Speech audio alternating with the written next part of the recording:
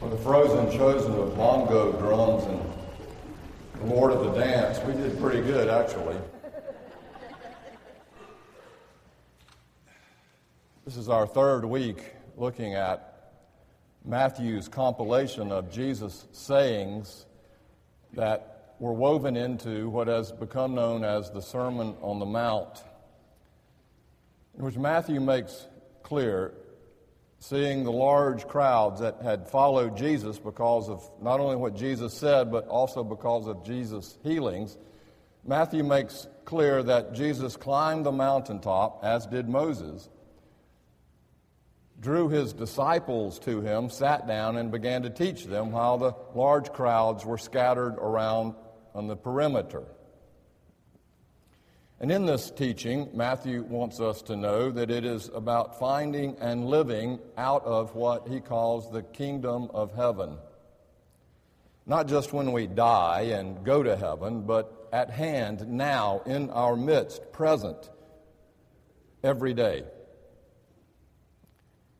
For Matthew, this kingdom of heaven is about being blessed by God. Blessed are those who, he begins with his Beatitudes. Even when we don't feel like it, like when we mourn, are persecuted, or poor in spirit. The kingdom of heaven is about living in this state of grace, about knowing forgiveness and peace and shalom. It's about a non-anxious, non-violent sense of fullness, of completeness, of being and having enough, of reconciliation between ourselves and God, and between ourselves and each other, and even between ourselves and ourselves. For Jesus, this is the goal of life. And for us who are presumably disciples of Christ, we call ourselves Christians, it should be our goal too. Granted, not all of us really want to sign on to all of this. We really don't want to invest that much to enlist in this kind of discipleship where, like the Marines, our whole way of life will be drastically changed in order that we might be made into a few good men and women. In which case, that's fine. We may vacillate back and forth, but in which case we might be more like the crowds who were gathered around the disciples, just listening in on what this Christian faith is all about. But for those of us, and I don't always include myself in this, but for those of us who really want to find the kingdom of heaven, the Sermon on the Mount gives us our marching orders. These words of Jesus guide and shape how we are to live with God and with each other. They teach us what to do and even how to do it in order to follow Christ and enter this kingdom. One more thing, there has developed in the church, the Protestant church especially, a misunderstanding that since we are all saved by grace, that God loves us and forgives us no matter what we do, then what we do doesn't really matter. Someone said, God loves forgiving, we love sinning, the world is admirably arranged. But in fact, nothing can be further from the truth. The words of Jesus in the Sermon on the Mount point out that since we are saved by grace, then much is expected and required of us. Given the gift of God's love and forgiveness, we are called to respond appropriately. Otherwise, the gift sits idly by, like a new bicycle never ridden. So it is, through God's love and our grateful response to that love, that the kingdom of heaven is found. And this morning's passage makes this crystal clear. Reading from the 17th verse of the 5th chapter of Matthew until the 26th verse, may God open up to us an understanding of this word. Do not think that I have come to abolish the law or the prophets, Jesus said. I have come not to abolish, but to fulfill. For truly I tell you, until heaven and earth pass away, not one letter, not one stroke of a letter will pass from the law until all is accomplished. Therefore, whoever breaks one of the least of these commandments and teaches others to do the same will be called least in the kingdom of heaven. But whoever does them and teaches them will be called great in the kingdom of heaven. For I tell you, unless your righteousness exceeds that of the scribes and Pharisees, you will never enter the kingdom of heaven. You have heard that it was said to those of ancient times, "You shall not murder, and whoever murders shall be liable to judgment." But I say to you that if you are angry with a brother or sister, you will be liable to judgment. And if you insult a brother or sister, you will be liable to the council. And if you say, "You fool," you will be liable to the hell of fire. So, when you are offering your gift at the altar, if you remember that your brother or sister has something against you, leave your gift there before the altar and go. First, be reconciled to your brother or sister, and then come and offer your gift. Come to terms quickly with your accuser while you are on the way to court with him, or your accuser may hand you over to the judge, and the judge to the guard, and you will be thrown into prison. Truly, I tell you, you will never get out until you have paid the last penny. This is the word of the Lord.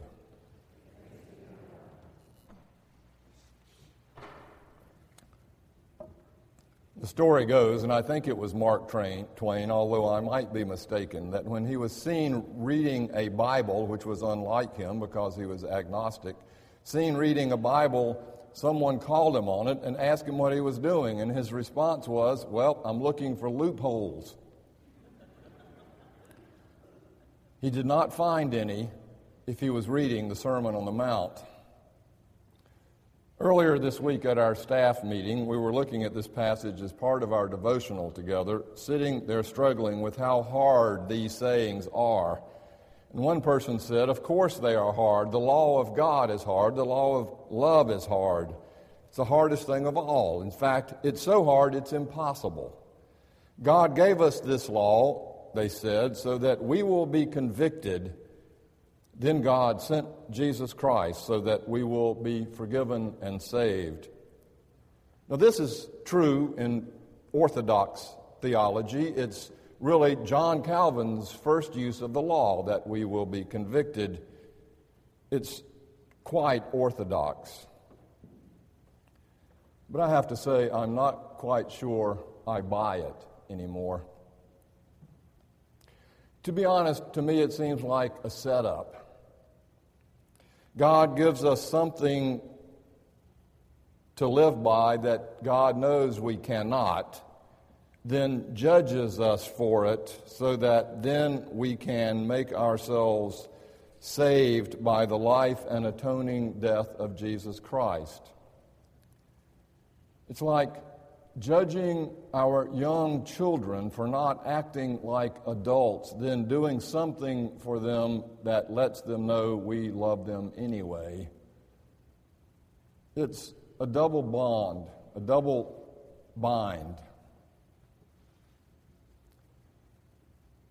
I'm starting to see that these hard sayings of Jesus, especially this Sermon on the Mount, is not impossible at all for us to live into, for nothing is impossible for God.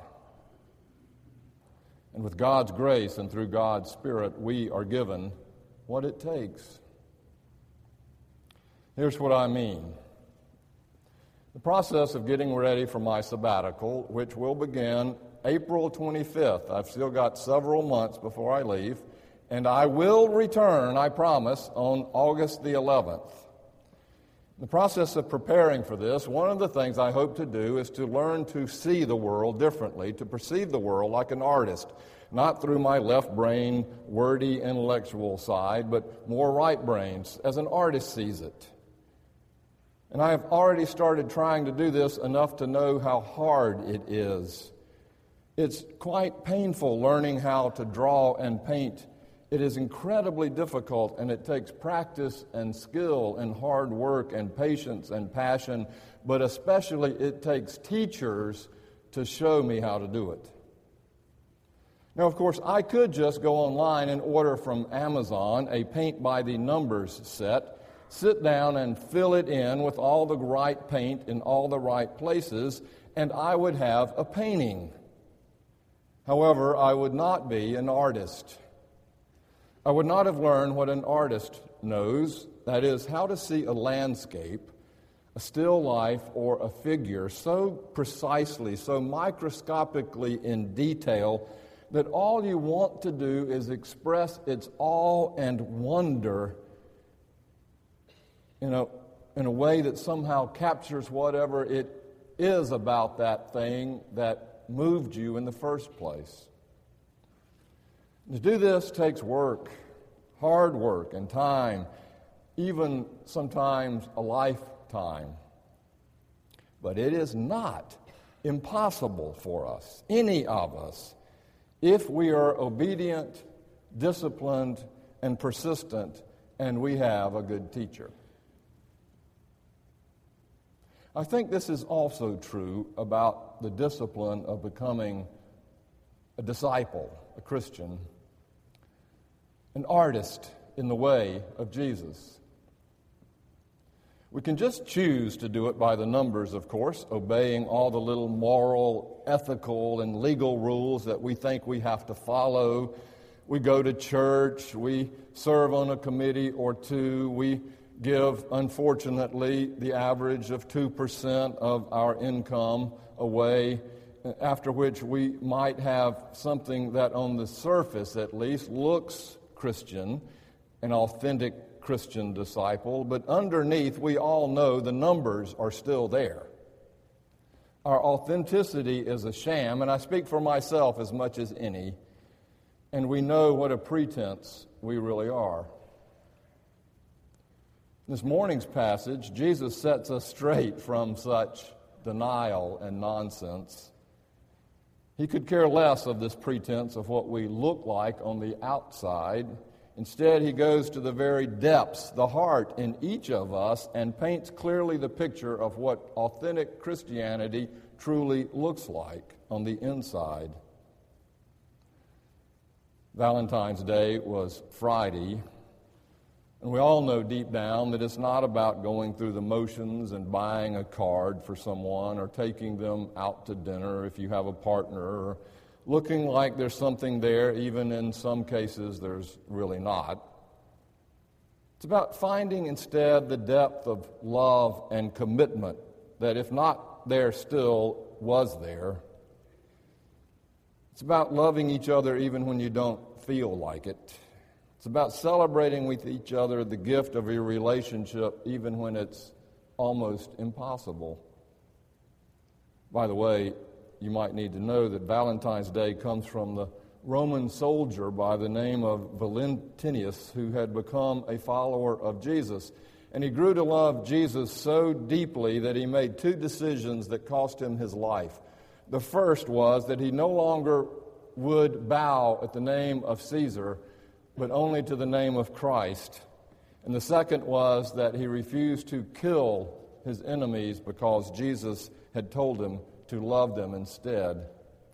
And of course, then, he was executed by the Roman army for his idolatry and disobedience. Love, in practice, demands all, without which, as the Apostle Paul said, we are just a noisy gong or a clanging cymbal.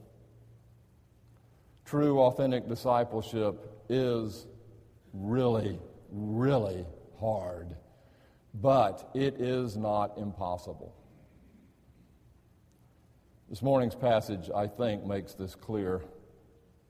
Jesus starts off by exclaiming that he had come not to abolish the Jewish law and the prophets, but instead to fulfill them. That is, to expand them from the law of living by the numbers into a law of love. If your righteousness does not exceed that of the scribes and Pharisees, they were the most legalistic, the best of the best in living by the law and being righteous. If your righteousness does not exceed the scribes and Pharisees, then you will never enter the kingdom of heaven, he says. And then he raises the bar so high on what this art of Christianity looks like, it almost demoralizes us. As if a painting teacher tells you that you will never be like Monet or Rembrandt, you might as well give it up. But it doesn't, you see. Still, it holds us accountable to a very high order of love that is in us. And it demands everything, therefore pales in comparison once it is discovered. And then just as we're reeling from this challenge, he raises the bar even more. He takes 6 laws from the Torah and offers an antithesis to them, expanding on them not only to include the living of our outside, but also what goes on inside our hearts and our souls and our thoughts and our feelings and our emotions and our psychological states. Ouch! Now he's gone to meddling. You have heard it said, he said, you shall not murder, but I say to you, if you are angry with a brother or sister, you are liable to judgment. If you hear that my voice is strained, it's because I was screaming as loud as I could at the television screen yesterday when the Carolina Tar Heels were presumably about to lose to Pittsburgh at that stupid, foolish referee. There you have it. And then when I wanted to watch something else, the stupid TV was locked and loaded on nothing but the Dunn trial. I couldn't even watch the PGA tournament. And so I got on the phone and I called Channel 47 News. And I started screaming at the guy because nobody who wants to watch golf can watch it because of this stupid trial. And he says, sir, who are you trying to call? And I said, Channel 47 News. He says, well, you got the wrong number. We provide Channel 47 with the news, but we're not it. I'm so sorry, I said. Certainly, if the use of the law, first use is to convict us, bam, I was knocked to my knees, guilty as charged, as we all are, unless for some reason we are so narcissistically pathological that we refuse to accept the fact that we are complicit. But the grace of God and the power and Spirit of God just knocks us to our knees. It does not knock us out. It humbles us. But it also inspires and engages us to get back on our feet and do something to reconcile the brokenness.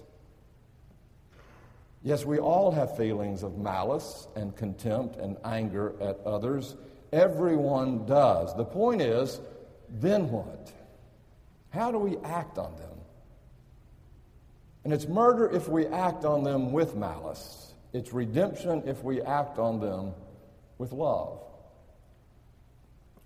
This, Jesus says, is the way to the kingdom of God. And if you are offering your gift at the altar, leave your guilt gift there and go and find the one who has accused you and seek them out and try to reconcile it. It doesn't really say how far we're called to go to do this. There are no limits, apparently. Just go and do it. And if you caught the focus of this, the focus was you who are being accused, whether rightly or wrongly, are called to go and find the accuser and do what you can to reconcile it, to seek peace and reconciliation, or we may end up in prison for the rest of our lives with an infinite sum to pay. Now, Jesus... Let me see if I can say this in a way that won't put you off. This is hyperbole for Jesus. In a way, it's almost playful.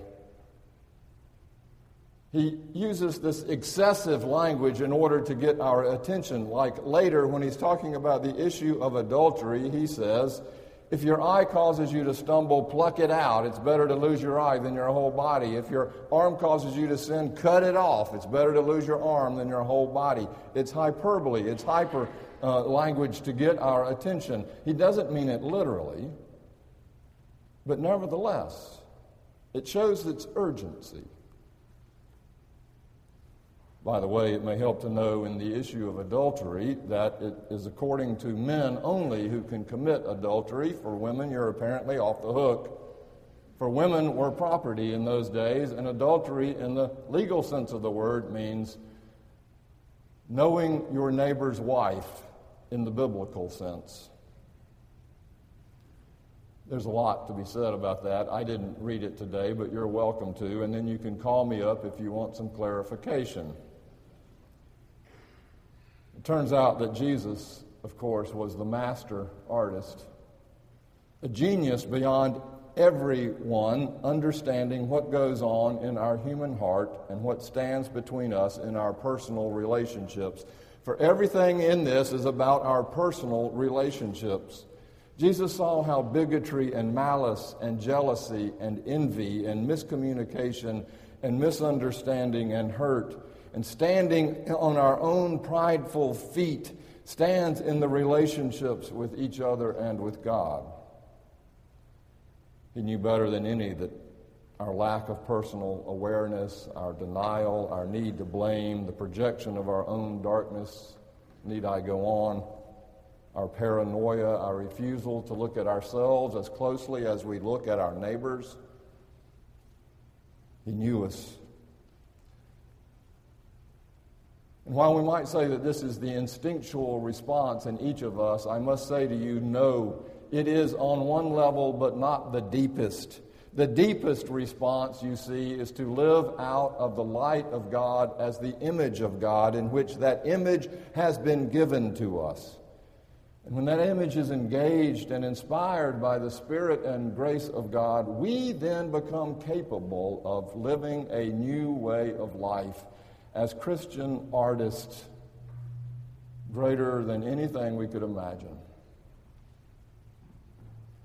On some level, we are ugly ducklings, but on an even deeper level, if we are willing to open ourselves up to the love and forgiveness of God, and if we are willing to start growing up into the creatures that we were created to be, we will grow up into the beautiful swan that God sees in us. And then we will begin to see the beautiful swan in each other as well. It's the kingdom of heaven. Or we can just go through the motions, faith by numbers, live out the pretense of the picture of ourselves, in which case we might as well pluck out our eyes and cut off our arms, since becoming an artist at being Christian really doesn't matter. We won't need them anymore.